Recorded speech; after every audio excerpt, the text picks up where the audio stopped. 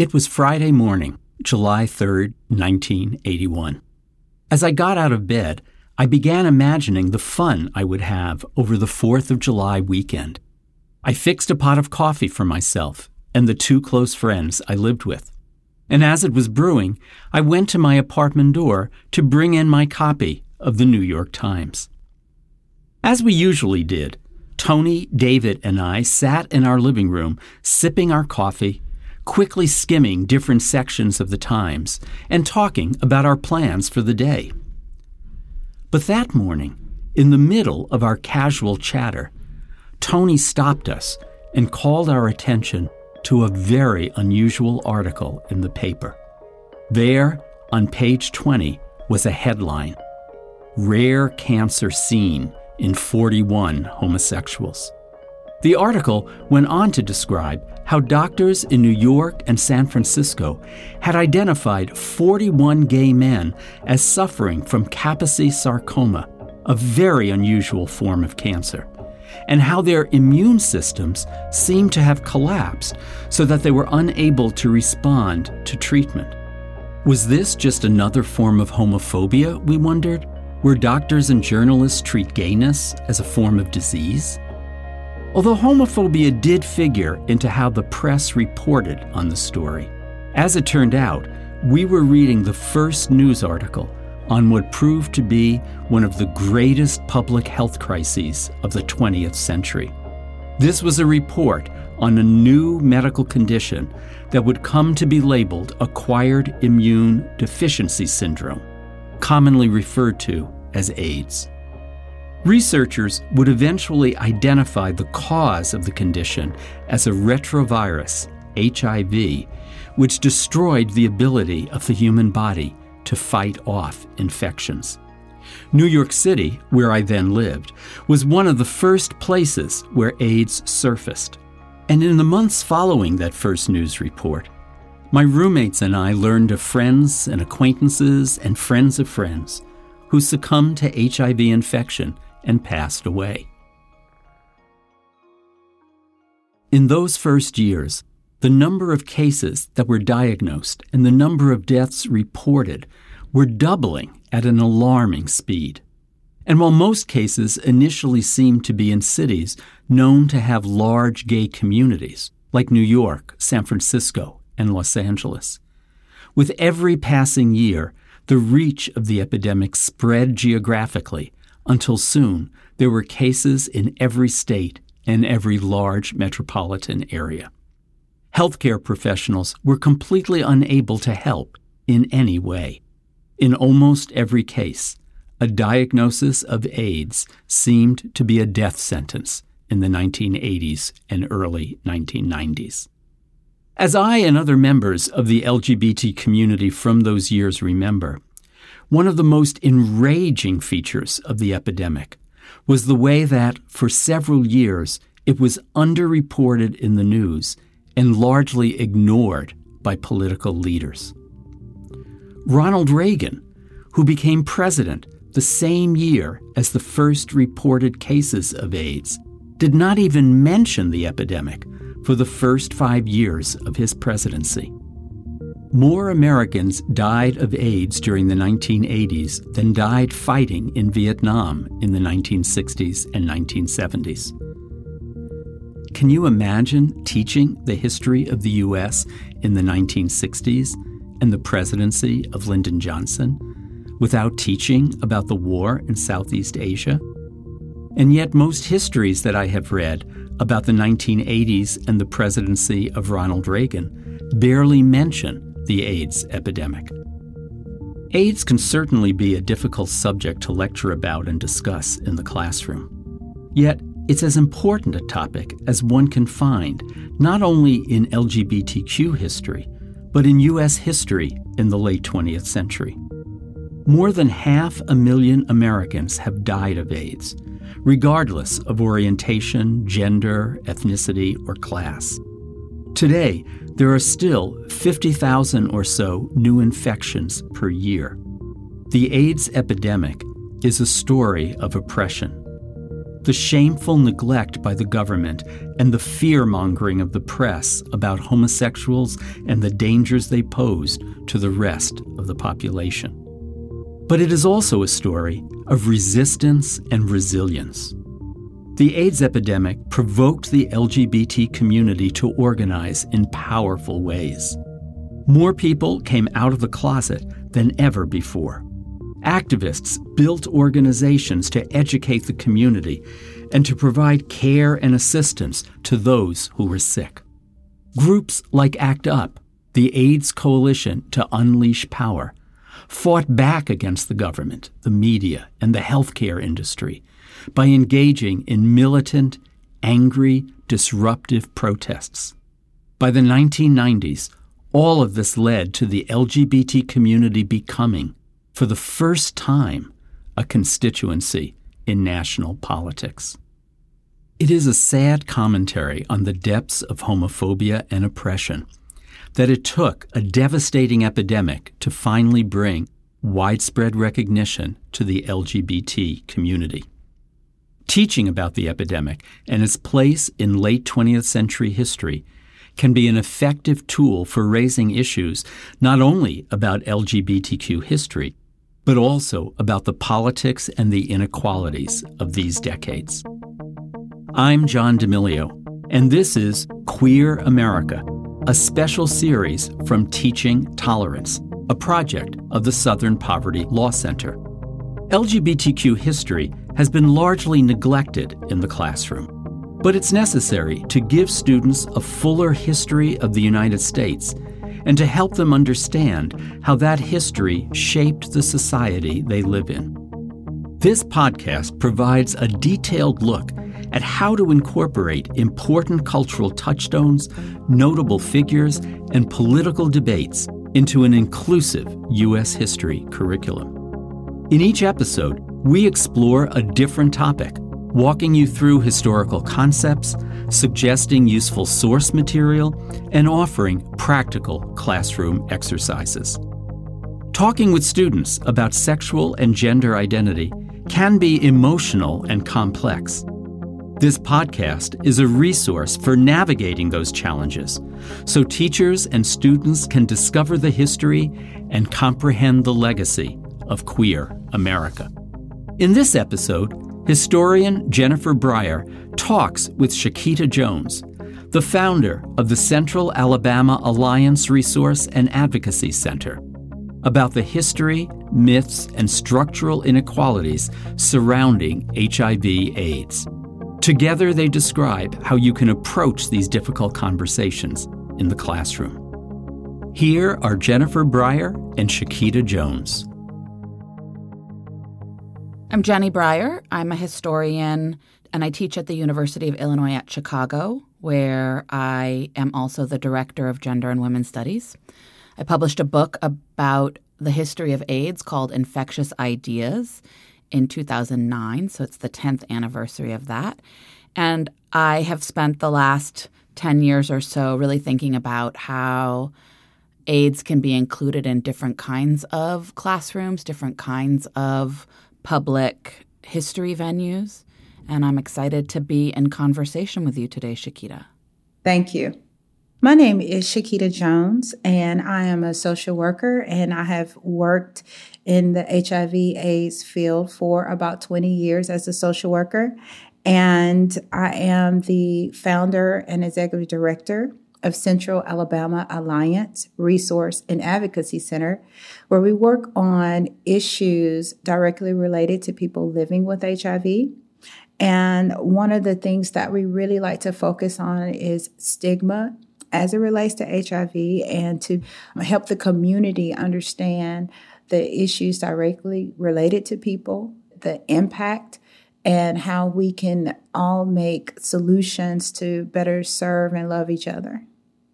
So thank you very much for being in conversation with me this morning. And I am so excited to have this conversation with you and to also gain more knowledge about your work and the history of AIDS. So let's do this. Let's start with today. Let's start with you, Shakita, telling us a little bit about the state of the HIV/AIDS epidemic currently, I think one thing that is important to know is that AIDS is still a crisis. It's a set of crises. So can you tell us a little bit about what you see on the ground in Alabama right now?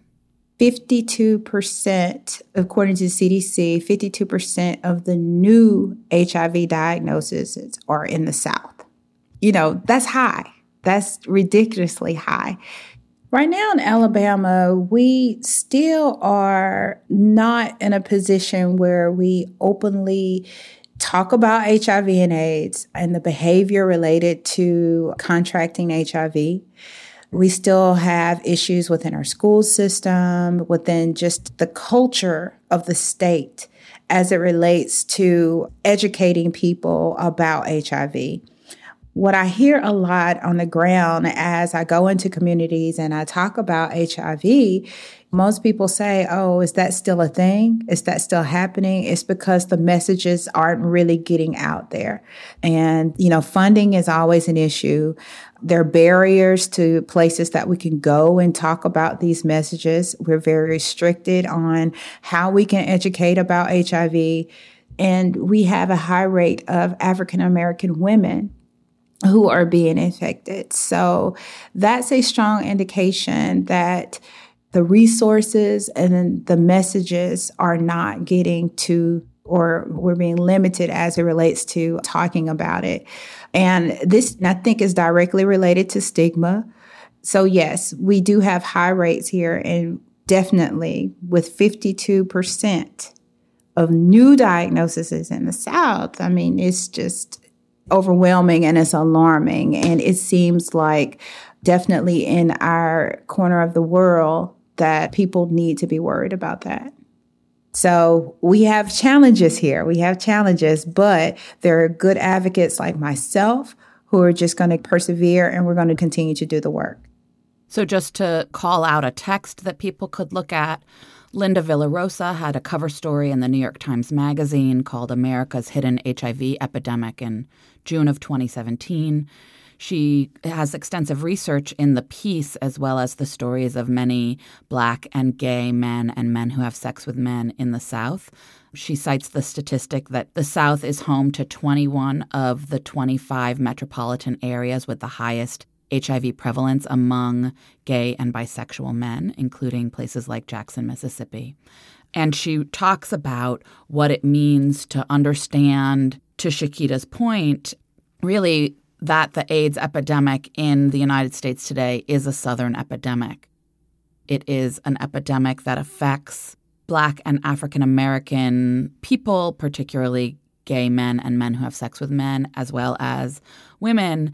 And there are a set of reasons, long-standing historical reasons, that the South is experiencing this kind of prevalence of HIV that might be best found by sort of going back in time. I really do thank you for lifting up that article. Jenny, let's talk about how we got here. We have to understand the conditions of pre-1981. So let's talk a little bit about the conditions. So there's really this sense that 1981 is the start of the AIDS epidemic, because in 1981, the first cases of the disease that would become HIV/AIDS was reported on in the New York Times, and the morbidity and mortality weekly reports from the Centers for Disease Control that something is affecting, at the time, the texts claim that it's affecting gay men. What we now know is that the disease that would become known as HIV/AIDS, first AIDS, then later HIV/AIDS, exists in various populations throughout the 1970s. And in fact, probably in the 1970s, it's endemic. It's not yet epidemic. And it's the conditions throughout the 1970s that get us to the point where something happens to a group of people who should, and this is the phrase that they use, are otherwise supposed to be healthy. The first reports of this immune compromised status, sometimes referred to as GRID, gay-related immunodeficiency, in the early 1980s. There was this assumption that these white gay men should not be sick. They're healthy, they're young, they're vibrant. And so there's this assumption that once they start to get sick, something new is happening. And I guess the question is, how new was it? And what we know is that it wasn't so new, as I've just explained, but also that the structural changes going on in the political economy of the 1970s really produces the conditions under which HIV will spread in the 1980s and become an epidemic. And here I'm talking specifically about the United States. So some of the conditions that I think are important to name and understand are a profound growth of inequality between the haves and have-nots over the course of the 1970s and early 1980s. That's caused by stagflation in the 1970s, by major changes to the political economy of the United States. It's caused by the oil crisis. It's caused by the fact that we have this incredible inflation that makes poor people poorer and rich people richer, makes it harder to pay back a little bit of money, even as it makes it easier to accumulate money for some. There's also major changes going on in the way the blood products industry is functioning. So for the first time in the 1970s, it becomes a practice that companies will buy blood from anyone, basically, to produce the different kinds of blood products that are used for people with hemophilia and other blood conditions. So before, it was that blood couldn't be pooled together, plasma couldn't be pooled together to make certain kinds of blood products for people who had blood disorders. And by the 1970s, the blood industry begins to do that. And the people who are most interested in selling blood are people who have the least access to resources. And so it becomes that many people have written about and thought about what it means to have to sell your blood to survive. So that's another thing that's happened. The other thing that happens in the 1970s, 1972 to be specific, is the Tuskegee syphilis study is finally shut down in 1972. So that is only 9 years before those first reported cases of AIDS. And I think it's important to understand what the Tuskegee example says about how African Americans understood the public health infrastructure of this country, how scientific experiments could be practiced on African Americans, the way that racism made it possible to justify scientific experiments on African American men around what we now today call sexually transmitted infections, then might have been called STDs in the case of syphilis. There's also widespread travel, and the sort of processes of globalization are coming into the fore over the course of the 1970s, whether it is through individual travel between places or the sort of increased push to have, especially the United States government, take part in development efforts across the globe. So the distance between places is shrinking, or the ability to move between places is becoming easier. There is also, and I think this is important to name, the sexual liberation of the 1970s that affected and liberated all sorts of people to think about sex apart from reproduction. So whether that is gay and lesbian liberation, which is a particular kind of sexual liberation free from heterosexual reproduction, or the use of the pill over the course of the 1960s and 70s to make it possible for heterosexual women to have sex without necessarily fear of pregnancy. Roe v. Wade, 1973, changes the relationship between making abortion legal, changes the relationship again between heterosexual sex and reproduction. And those changes have a major impact on all of the communities that are first understood as the communities that are affected by AIDS. And I think it's important to recognize that lots of different communities are affected by AIDS before 1981. So it's pretty clear that this virus that we now call HIV, human immunodeficiency virus, was traveling in different communities in the 1970s. It was clearly among people using IV drugs. So there were reports of something called junkie pneumonia. But what's important about that is that, in fact, those people are not understood as, one, necessarily deserving of health care or of attending to their health needs, and two, the conditions of people who use drugs being sick. It's a key piece of how we understand drug use. Drugs make you sick, and using illegal drugs makes you sick. It makes you addicted. It breaks you. It destroys you.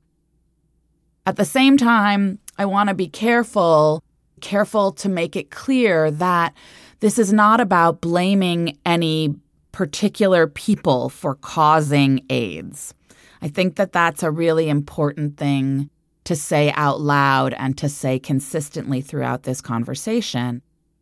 Laying out this historical framing is really about understanding the structural conditions, the larger conditions that make it possible for this virus to spread across categories of people at a particular time when the state or the government is not necessarily protecting all people in the same way, is not necessarily providing for all of its citizens in the same way.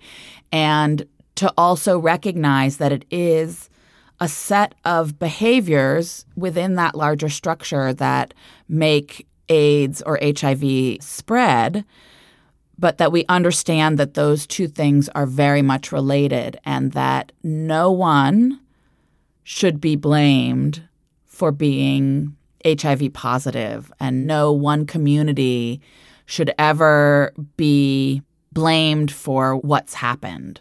I think that's just a really important thing to say out loud, especially in this period where blame became one of the most powerful and constant pieces of the AIDS epidemic. Blaming who was first, trying to figure out whose fault it was that we were in this situation, saying that some people were innocent victims, implying that other people were guilty or that what they had done, that they brought this on themselves. And so I just want to say that naming these social conditions is a way of walking us back from that. And I think that's an important thing to think about in your classrooms. Right. And I really thank you for pointing that out. And I think you're absolutely correct that it could be any chain of events that happen, for someone to be impacted by this. And I also think that when you brought up the Tuskegee study, especially being in Alabama and working with people with HIV, yes, the challenge, especially in Montgomery, being just 45 minutes away from Tuskegee, where there wasn't a clinic at the time back then when I started practicing social work, the challenge would be with people who were from that area was trusting us enough to take the medicine, trusting us enough to get treatment. So I think that is very important, how you make the connection of how that particular study impacted the nation and actually the world and helped to look at medicine and treatment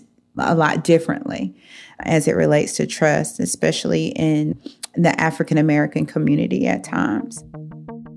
This is Queer America, and I'm your host, John D'Amelio. You can learn even more about how to teach AIDS in a U.S. History Survey in a valuable collection of essays called Understanding and Teaching U.S. Lesbian, Gay, Bisexual, and Transgender History.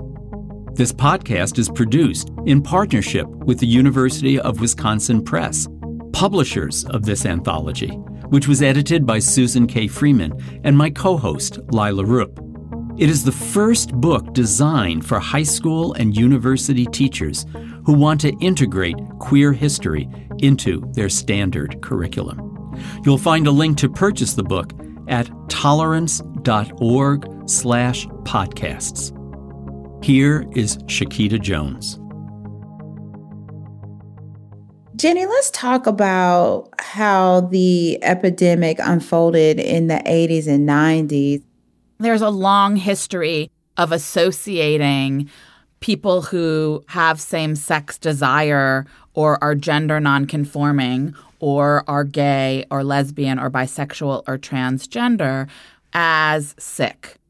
They're not normal. They're not interested in making children. I mean, all of the sort of horrible and homophobic things, but really an association between illness and gayness pervades the 20th century in the United States. And so when this epidemic emerges in the 1980s, it's on the heels of a kind of liberation from some of that. So there's really an attempt to say that it's homophobia that's making you sick, not homosexuality that's making you sick. That's an important distinction that activists throughout the 1970s are making. It's also very clear that there is widespread sexually transmitted infections among various communities throughout the 1970s, whether it's syphilis or gonorrhea, chlamydia, and that the sort of confluence of things make it so that AIDS becomes a sort of magnified version of all of those things, right? It is like not only is gayness associated with illness, but now gayness is associated with death. So it's not just being sick. It's actually something that you can die from. In fact, that's something you will die from. It will be a painful and horrible death. And so I think it's important to name that part of what people living with AIDS do over the course of the 1980s as they fuel and become leaders in a social movement that is organized to fight AIDS, whether it's in terms of demanding that we develop different kinds of treatment or we think seriously about what it means to prevent the spread of HIV or even to just love and care for people who are dying, is that people with AIDS must be at the center of that work, that they are not to be pariahs, that they are not to be treated as guilty of something and therefore dying, that they are not to be understood as the problem, but actually that they have within them, based partially on their experiences, but also their commitment and their activism, their thinking, they are and need to be central to the solutions that we create. So the idea that gayness and illness are associated is longstanding, as is the refusal of that argument, as is the argument that homophobia is the illness, not homosexuality. They sort of exist hand in hand, and you need to understand both of those things to figure out how we get to where we are today. I did want to point out that in the book on page 283, you did mention that AIDS activists refused to allow AIDS to be defined as a gay disease by insisting that AIDS prevention strategies focus on the kinds of behaviors like unprotected sex and sharing needles, rather than identities of homosexuals and drug users. And then the first activists made a case for understanding how the disease actually spread. They acknowledged that racial and economic inequality directly affected the scope of the epidemic in the U.S., even though solutions that addressed the underlying racism and classism did not necessarily follow. So I think it's interesting to acknowledge that the initial activists wanted to disconnect it from being a gay disease. They really wanted to focus on the behaviors of the people that were ultimately getting infected by the virus. But at the same time, we understand that the racial economic components of it were acknowledged, but it was maybe not addressed as some feel like it should have been. So what are your thoughts on that? I think that's important to understand. Initially, the way public health entities or public health officials talked about AIDS was that it affected certain risk groups, and those risk groups were based on particular identities. One of the ways that they were talked about is they were called the 4 H's: homosexuals, hemophiliacs, Haitians, and heroin IV drug users. There was a 5th H that sometimes got thrown in there, which was hookers, which was a very 80s version of sex workers. And those were often and almost exclusively understood as women, because women in the early 80s were understood as vectors for disease, not as people who were themselves affected by AIDS, even though we know that women are among the first cases reported. In almost all of the first articles in the MMWR, there are at least a handful of women among those cases. So this group of 4 H's, they're based on an identity, not on a behavior. And part of what activists did over the course of the early 1980s is that they insisted that the focus shift from risk groups based on identity to behaviors. So you hear about different kinds of risk behaviors. That's the underlying reason why we have something called safer sex, is because it's an idea that you can intervene in behavior and you'll more likely stop the transmission of the epidemic than you will if you focus your attention on a group of people who you call gay men. Because guess what? What if you don't call yourself a gay man, but you have sex with other men? You don't see any of the material produced that talks about wearing condoms. You don't think that it affects you. You are able to sort of push it out of sight, out of mind.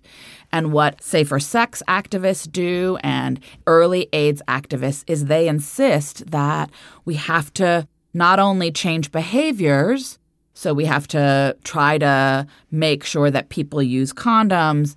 In the case of people using intravenous drugs, that they use clean needles. They don't share needles with one another. They really make a concerted effort to address the behaviors that are causing the spread of HIV. And that comes out of gay and lesbian, LGBT communities. It doesn't come from the other direction. It comes from the bottom up. And I think that's one important piece of it. What doesn't happen until later, and this gets back to the question about the racial and economic inequality that is inherent to the AIDS epidemic in the United States, is it's not until the late 1980s or early 1990s that people make the argument that, in fact, housing is one of the things that people need to prevent the spread of HIV.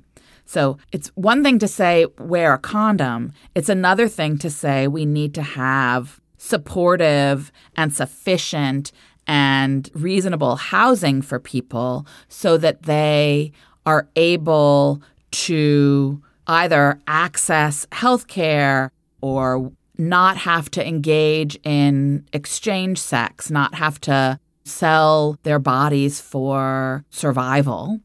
And I think that part of what starts to become clear over the course of the 1980s is that the realities of racial and economic inequality, whether it's the way the drug war is dealt with, whether it's the realities of the increase of the prison nation, whether it's a rapidly shrinking welfare state, either in the form of lack of housing, changes to welfare, changes to all sorts of state and federal provisions, that those conditions too spread HIV, not just as much, but alongside the reality that a condom can stop the passing of HIV from one person to another. But I think there's clarity over the course of the 1980s and 1990s that there are lots of different kinds of causes. And we have to start to grapple with them, even if they're at these different levels of individual behavior, as well as these, what I might call, and what other scholars like Paul Farmer have called, more structural violence that makes people unwell. I remember people asking me, aren't you afraid to work with people with HIV? And I just said, no, fear was not on my mind. But we do understand that there was a period of time where there was fear associated with people living with HIV. And I think it's important that as we think about our memories, we also think about the stigma that was around it as well, so we could be able to bring that to light and understand where that was coming from. On this front, it's really important to sort of name some of the profound, I would say before stigma even, the profound abandonment of people dying from AIDS in the early 1980s.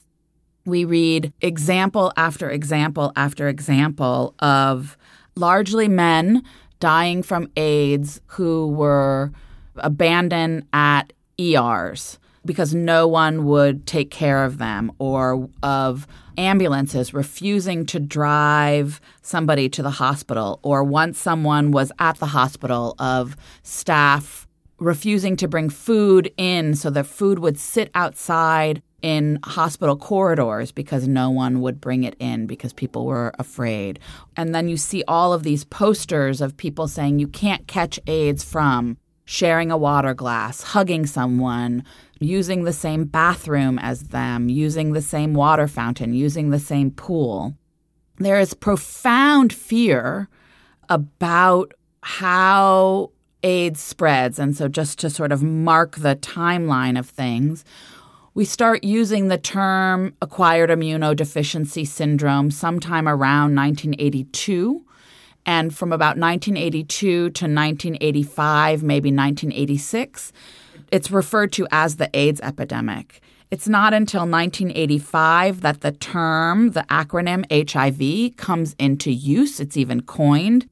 So we know somewhere in 1983, 1984 that AIDS is likely caused by this virus.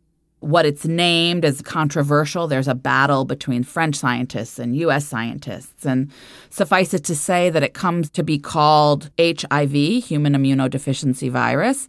And then it's later in the 1980s where we use the acronym HIV/AIDS to talk about what we're talking about. But during that sort of early to mid 1980s period where there are no drugs that treat this, there's profound physical complications and visible illness on people's bodies who have AIDS, whether it's KS, Kaposi sarcoma, which are the purple splotches that can appear on people's bodies, or wasting, so they become very thin and their cheeks become very hollowed out.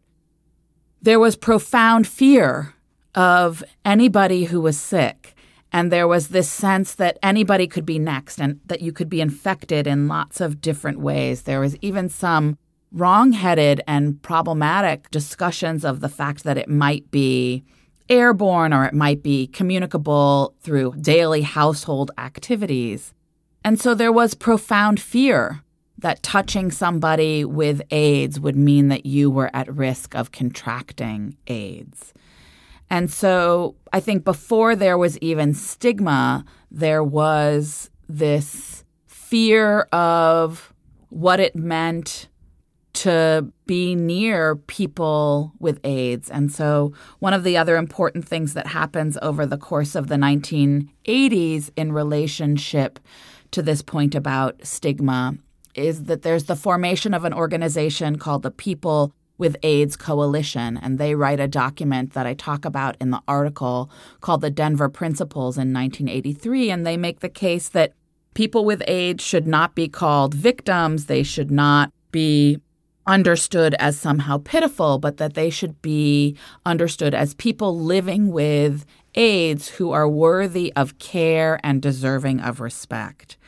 And there's a constant battle, and it continues to be a constant battle over the course of the last 40 years to really figure out how to treat people with respect and to provide them with care at the same time that we recognize the profound stigma that comes along with this deadly disease. I really appreciate you bringing up just how people at the time were alienated. I remember being a social worker at the time and someone being in the end stages and their family not wanting to take them, and nursing homes in the area not taking them. Right. And we were concerned about if it was legal. Exactly. But a lot of times we would either have to send people to Georgia or Florida to go into an end stage living facility. So it's very important to bring that out, how people were treated and just the loss of the dignity and respect of the person. So thank you for sharing that. And in the book, you mentioned for communities that experience historical disenfranchisement and structural inequality, aid service needed to include healthcare, housing, and economic empowerment. And then also you mentioned by the end of the 80s, activists had fundamentally changed the conversation about AIDS from being one about a virus that functioned as a death sentence to one about how inequality spreads disease and how the U.S. government failed to address some of the largest public health crises in the post-war era. So as we think about the things that I just mentioned, how can you use the AIDS epidemic to talk about public policy and why public policy matters and why disparities matter? How can we use the AIDS epidemic to talk about the connection in the classrooms? Inequality is what produces health disparities when it comes to AIDS. And I think it's important to sort of name that out loud. There are different moments in the history of AIDS, particularly with a document like C. Everett Koop's report that is sent to every household in the United States in 1986. This idea that anybody can be affected by AIDS. And it's true, that meant that heterosexuals were also at risk. There have been different moments in the 1980s where people have talked about what it means for AIDS to affect heterosexuals. And often when people were talking about heterosexuals, in that case, they were talking about white heterosexuals. They were not talking about people of color. They were talking about white people. And so I think it's really important to hold in your mind, particularly as you think about teaching this, that race and sexuality and gender are always intersecting with one another, and that how you approach the subject of HIV/AIDS in history or social studies really requires that you grapple with the intersections of both identity categories, but also the intersections of these large systems of inequality or oppression. So understanding how homophobia and racism relate to one another and fuel the way the AIDS epidemic looks and the racial and gender disparities that are part of the AIDS epidemic. So that when we say that inequality fuels the disparities, or I think I wrote it in this essay that AIDS follows along the lines of inequality, it's in fact fueled by it. That's, in fact, what we're talking about. Not that any particular kind of person is more susceptible to AIDS. So it's not something biological. It's not like one body is more susceptible than another body. It's, in fact, that the social conditions make the disparities grow. So inequality fuels that. And that gets stitched into how various federal or municipal or governmental agencies produce public policy in relation to that, whether it's in terms of healthcare or in terms of drug discovery and drug distribution of antiretroviral drugs, or whether it's in terms of housing or drug treatment or education, what happens in schools, what the Department of Education says you should and should not talk about in schools, what local school councils say you should and should not talk about in schools, public grade schools or middle schools or high schools.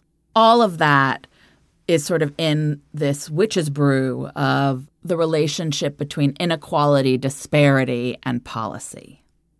And I've alluded to it before, the idea that people living with AIDS are at the forefront of the kinds of solutions that get imagined over the course of the 1980s and 1990s. And that is certainly true in the case of the direct action social movements of the 1980s and 1990s. I think the one people will be most familiar with is ACT UP, the AIDS Coalition to Unleash Power, which starts in New York but rapidly spreads across the country and the world as a direct action organization that engages in civil disobedience, that produces protests, that tries to shut down the Food and Drug Administration, that storms the National Institutes of Health, that really fundamentally changes the way AIDS is understood.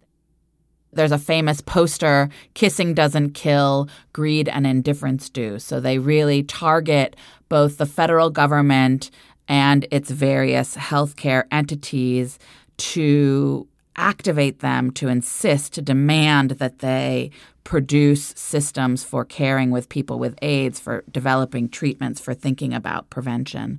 They also fight and struggle with and then ultimately engage in processes with big pharmaceutical companies. So activists who are in ACT UP learn about how the pharmaceutical industry works, how drug development happens, and they are at the table in conversations about drug development, in trials around drug development. They force the federal government to change the way it tests drugs.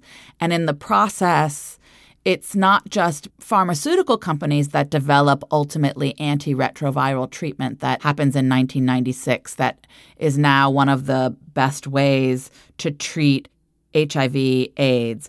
But it's actually AIDS activists and people living with AIDS who put their bodies on the line to become test subjects for different combinations of drugs at different levels and different orders and different sequences that really get us to a place where there's something called a cocktail where you take different combinations of drugs. That happens because people living with AIDS are willing to sacrifice themselves to find and develop these treatments.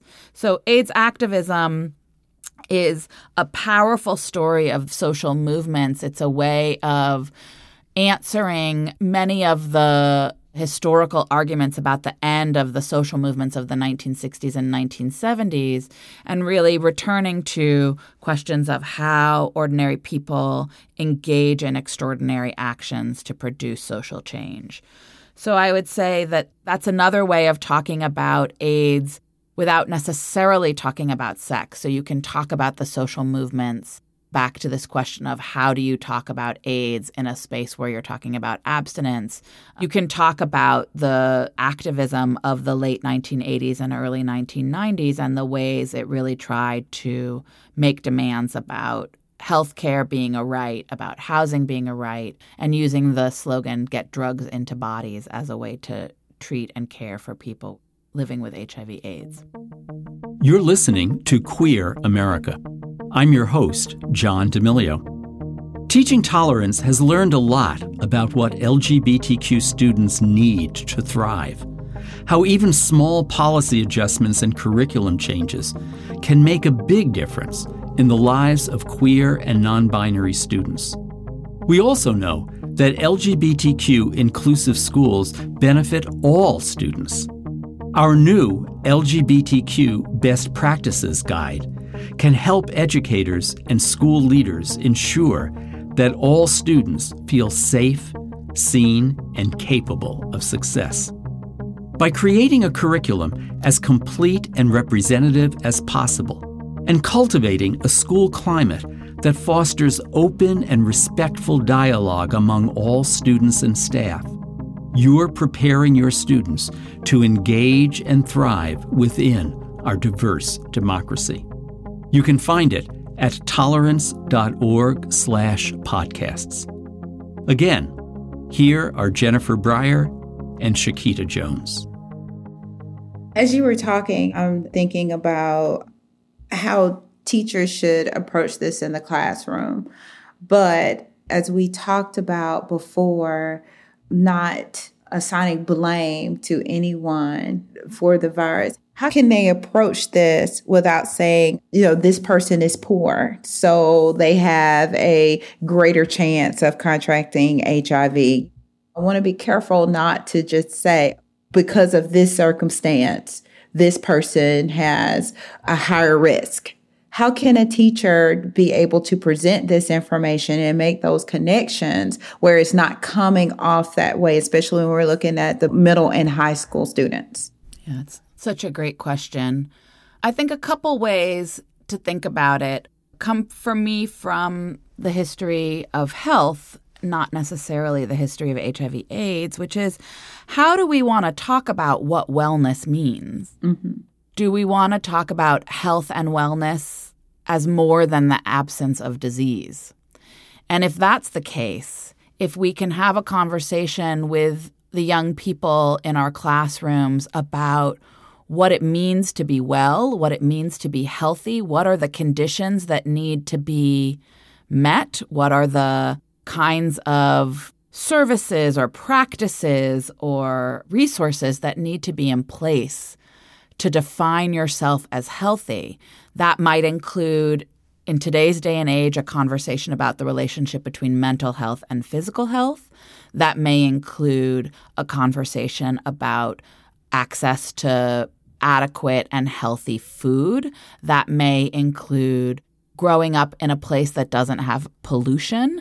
That may include adequate housing and shelter. It may include love and care from the family members around you, as well as the absence of disease and what it means to have someone care for you when you're sick, what it means to have access to medicine, what it means to have access to preventative things like exercise or clean water. So I think one of the ways to talk about it is to really sort of name what it means to be healthy. And that then becomes part of a larger conversation about the things that makes young people, whether they're middle school or high school, teenagers, what makes them healthy and what produces the conditions that they can thrive in. I think that's a way to do it. And then HIV/AIDS isn't exceptional. Because that's part of the other thing is like there's a way in which right now we understand AIDS as a chronic condition. And I don't want to suggest that we don't treat it as a deadly epidemic, that we don't treat it as something profoundly serious that requires constant work, but that it fits within a larger context of what makes people ill and unwell, and also the kinds of things that people have access to that will allow them to survive a range of conditions that HIV may or may not be part of. Meaning, if you are housing insecure and you are food insecure, HIV fits in a very different place in terms of your own sense of your survival than if you have access to a range of resources. Then HIV functions in a different way in your life and the way you think about what would keep you well. It's a really hard question to answer. Yeah, it is. And also, how can we make that connection to behavior where we're not demonizing any kind of behavior, or we're not saying that this is wrong, that we're just strictly just saying this is the behavior that can lead to this, as well as understanding that we are dealing with human behavior and what that means, and allowing for that normal human empathy of how do we respect each other as humans. As we think about these social inequalities, how do we understand that we are more alike than we are different? How does someone teach this to a child? Not to be afraid and to be able to understand the conditions that someone is facing, before and after they contract this. How can a teacher put this in a lesson plan, I guess, to understand this? Well, I do think it goes back, for me, always goes back to people who I write about every chance I get, which is this pair of friends and writers, Richard Berkowitz and Michael Callan, who were among the first people to come up with the idea of safer sex. Michael Callan died in the 90s. Richard Berkowitz is still alive. Gay men living in New York City in the 1970s and 1980s wrote a book in 1983 that they self-published called How to Have Sex in an Epidemic. And there may be some teachers listening to this who feel comfortable and are allowed to have conversations about sex that are open and frank. I think many more teachers are uncomfortable and unable to do that. But I do think it's important to understand that safer sex is the beginning of an idea that now has a long history, which is that it's possible to do something called harm reduction, that telling people that they cannot do something is not a way to get them not to do it. You, Shakita, as a social worker, know that probably better than just about anybody. I absolutely do. And anybody who's listening to this who's the parent of a child knows that telling a child not to do something basically guarantees that the child will do it, if only to aggravate you as a parent. And so commanding people to change their behavior doesn't work, just as we know that telling people not to do something to practice abstinence likely doesn't work either. People create all sorts of ways of understanding the kinds of sexual activity that they engage in as not actual intercourse, and therefore they are maintaining abstinence, when in fact we know that the behaviors that they're practicing are likely to put them at risk for contracting sexually transmitted infections just as much as heterosexual intercourse might. You know, what I do with my students, and admittedly my students are college-age students, and so it's different. But I try to have frank and open conversations about the relationship between sex and love. But also from Michael Callan and Richard Berkowitz, I know that it's possible to say that you can have care for somebody that you're having sex with even if you're not in love with them, and that we need to really tap into what it means to care for one another in all of these contexts, separate from the statement that the only time you should have sex with someone is if you love them. Because we just know that that's not true. We know the reality of gender-based and sexual violence that teenagers experience. We know the statistics about unwanted sexual activity. And I'm not suggesting that rape or sexual violence is the key to this. I'm actually saying that if we could talk frankly and openly about how young people engage with one another sexually and are not uncomfortable about it, if we give them a space to really express their sense of care and their sense of desire, we might get somewhere with helping them see that sex must always be practiced with consent, and that consent is an ongoing process, and that consent is also a way to negotiate and navigate condom use. It's also a way to navigate the kinds of sex that you want to have. And I think we need to be open to the possibility that young people know more than we think that they do, and that thinking that talking about abstinence is going to help them. In my opinion, it's not the right approach. I know that that's complicated to say to a group of teachers, many of whom are obliged by their municipal and local entities to talk about abstinence. And that's a long history that comes out of the Reagan administration. It's reinforced in both Bush administrations. So what do you think about, instead of having that abstinence conversation, turning it into talking about, well, what about healthy relationships? Absolutely. You know, adding the components of healthy relationships and communication and what negotiation looks like in relationships. And when I say relationships, like you just mentioned, you know, one night stands happen, let's just say that, you know, but that still is a relationship at that period of time. How can teachers have this conversation in the classroom as they talk about abstinence. I'm saying it can be a both and. Yeah. I think to the point that you're making is that if you are compelled to teach about abstinence, you can do that and you have other options. You can talk about this idea of health as more than the absence of disease. You can talk about consent in very broad terms. And I'm sure that there are ways that you can access conversations about sexual consent even in an abstinence space. And that I would defer to those of you who are in those environments. But you can also talk about how consent makes relationships healthy and how that is about a constant process of negotiation between people, that it requires communication, that it requires talking. The reality is that there are lots of ways that people build relationships, and some of them are healthy and some of them are not, and we need to just acknowledge that fact.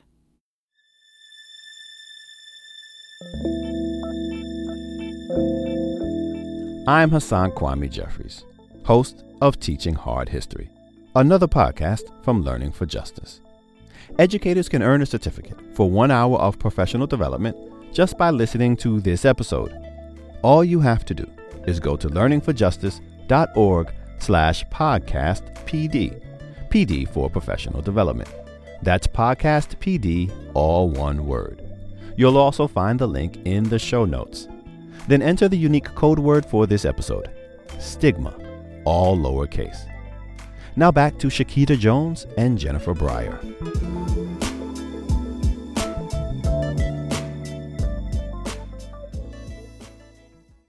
Do you have any films or any online resources or books that you would suggest? So for that, there are many things that you can access. The first is, as I mentioned before, the ACT UP AIDS Oral History Project that is online. You can access all of the transcripts for, I think there are almost 200 interviews, and there are short snippets of film. So the interviews were filmed, and you can see those and you can teach them. I regularly have students look at the website and select one of the people and then take a deep dive into those transcripts, and then they have a conversation with one another through the narrators of the oral histories.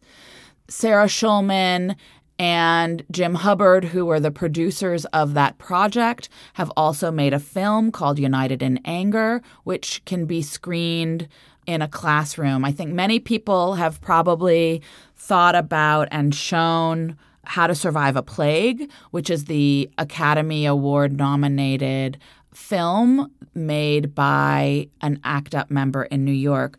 I would say that United in Anger makes a much broader case for understanding AIDS activism of the late 1980s than How to Survive a Plague, which focuses on 5 people and focuses almost exclusively on the idea about getting drugs into bodies, while United in Anger focuses on the larger social movement of thinking about universal health care, housing, reproductive rights, and reproductive justice more broadly. So I like to pair those two together.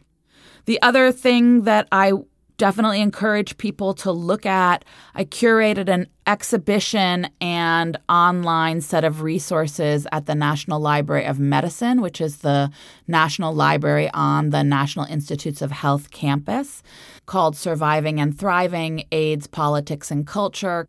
In that collection are hundreds and hundreds of AIDS posters. And that collection tells the story of one strand of the story of the history that I've talked about here.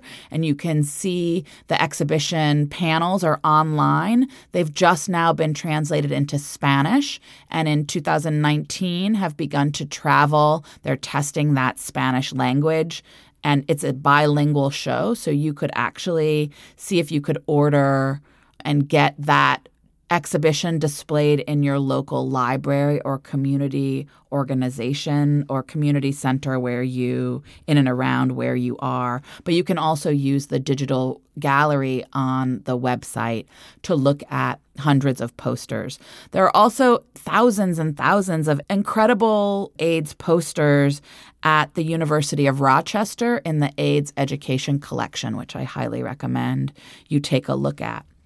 And that really leads me to the last exercise that I might encourage people to consider in a middle school or high school classroom, which would be to look at any of the posters that I've just talked about, whether they're at the National Library of Medicine or the AIDS Education Collection, or take a field trip to your local AIDS organization and see the kinds of posters they create. If they're anything in Chicago, there was recently a big bus campaign for Black folks around using PrEP, pre-exposure prophylaxis. So really look at the kinds of AIDS posters that exist in your world right now, or look at ones from the past, and do a maker session with your students where you ask them to imagine what they think belongs in a poster. They'll have to think about who the audience for the poster is. They'll have to think about what they understand or imagine that audience knows or doesn't know. They'll have to think about what kind of action they're asking people to take or suggesting people take, or a way that they want people to feel. It will also really ask them to stretch their artistic and critical thinking to think about what is at stake with trying to convince somebody to do something with just one look. Do they want to have explicit instructions? Do they want to use certain kind of images? Do they want to design different kinds of posters for different communities? Do they want to think of themselves, their own age group, as an audience and what they think their peers would want to see and how they think they could convince their peers to do something different or understand AIDS in a different way? Maybe they want to make a poster after your lessons where they talk about AIDS as produced by a set of social and structural conditions. How would they do that? I've done that exercise with intergenerational groups, so with elders and young people together. I've also done it just with young people, high school students at different events. And it can just be a time for them to really think about the kinds of issues that they see around them. Maybe they want to talk about getting tested. Maybe they want to talk about what it means to get access to medical care and health care. It can be a powerful tool, and if they see examples of posters, they can critically interpret them. They can do a visual analysis, a critical analysis of the existing posters, and then they can challenge themselves to create their own. The exhibition I curated at the National Library of Medicine can easily be found by searching Surviving and Thriving and National Library of Medicine. You'll find, once you click through, you'll find both the exhibition and the digital gallery of 250 posters that we curated. You'll also find there a set of lesson plans designed by different teachers at the high school and college level that you can use in your classroom. Thank you, Jenny, for all the information that you have shared and that you have just enlightened, especially me with, as someone that does teach on a college level. I think that this will definitely help me. It will definitely add to my knowledge base. So are there any final thoughts that you would like to add for teachers who are interested in introducing this information to their students or in their classrooms, and why this is so important to talk about in their classrooms? I think for me, among the most important phrases to say to myself, and I say it a lot, is AIDS is not over. And I think that if we continue to say that to ourselves, we understand the imperative that we face. We have to continue to talk about it. Not only is AIDS not over, right now, as we started the interview, as we started our conversation, AIDS disproportionately impacts African American men and Latino men who have sex with other men. It disproportionately impacts African American women. And we cannot, in any stretch of the imagination, make the case that AIDS is not over. It's expanding in unacceptable ways in the United States. And part of what I think is important to know is that as teachers, many of whom didn't get AIDS education when we were coming up, whether it was because we were high school students in the 1980s and that didn't exist, or whether it was because it was the 1990s or even the early 2000s where abstinence-only education was really part of the way we learned about AIDS. We are responsible for learning about and engaging our students so that we can get to a place where we are not seeing the epidemic spread in the ways that it's spreading. And the only way I know how to do that is to talk about it, is to really engage it and to understand the realities of it and to recognize and name all of the different kinds of epidemics that are part of AIDS, whether it's racism, all the things we've talked about, lack of access to housing, lack of access to healthcare, homophobia, transphobia. We need to name what those are, and we need to try and address them. We can't hide from it. We can't pretend like it doesn't exist. And that's what I hope this conversation can help people see. It's a hard conversation. I'm not going to suggest otherwise. And I know that Shakita has hard conversations every day of her life with the people that she works with, but they are difficult and completely necessary conversations. Yes, and Jenny, thank you for that. And I think that, as you mentioned, we should always begin the conversation with AIDS is not over, and then we should always end the conversation with AIDS is not over. So thank you very much for your time today and just sharing your knowledge. And we hope that this information that has been shared here today will change lives and transform classrooms. Thank you so much. I could not agree more. Shakita Brooks Jones is the Executive Director of the Central Alabama Alliance Resource and Advocacy Center and teaches about the history of social welfare policy in the social work program at Auburn University. Jennifer Breyer is director of the Gender and Women's Studies program at the University of Illinois at Chicago, where she is an associate professor in the GWS and history departments. Jennifer is also the author of Infectious Ideas, U.S. Political Response to the AIDS Crisis, published by the University of North Carolina Press. Queer America is a podcast from Teaching Tolerance in partnership with the University of Wisconsin Press. They're the publisher of the award-winning anthology, Understanding and Teaching U.S. Lesbian, Gay, Bisexual, and Transgender History. In each episode, we're featuring a different scholar to talk about material from a chapter in that collection. You can purchase the book at tolerance.org/podcasts.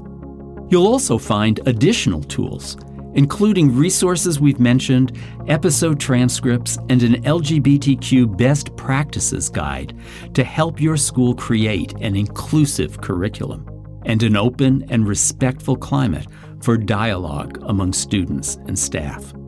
Teaching Tolerance is a project of the Southern Poverty Law Center, providing free resources to educators who work with children from kindergarten through high school. You can also find those online at tolerance.org. Thanks to Dr. Breyer and Ms. Jones for sharing their insights with us. This podcast was produced by Shay Shackelford, with production assistance from Russell Gregg. Kate Schuster is our project manager. Music in this episode is by Chris Zabriskie. So what do you think? Let us know on Facebook, Twitter, and Instagram. Review us in iTunes. And please, tell your friends and colleagues about this podcast. I'm Dr. John D'Amelio, Professor Emeritus of History and of Gender and Women's Studies at the University of Illinois at Chicago, and your host for Queer America.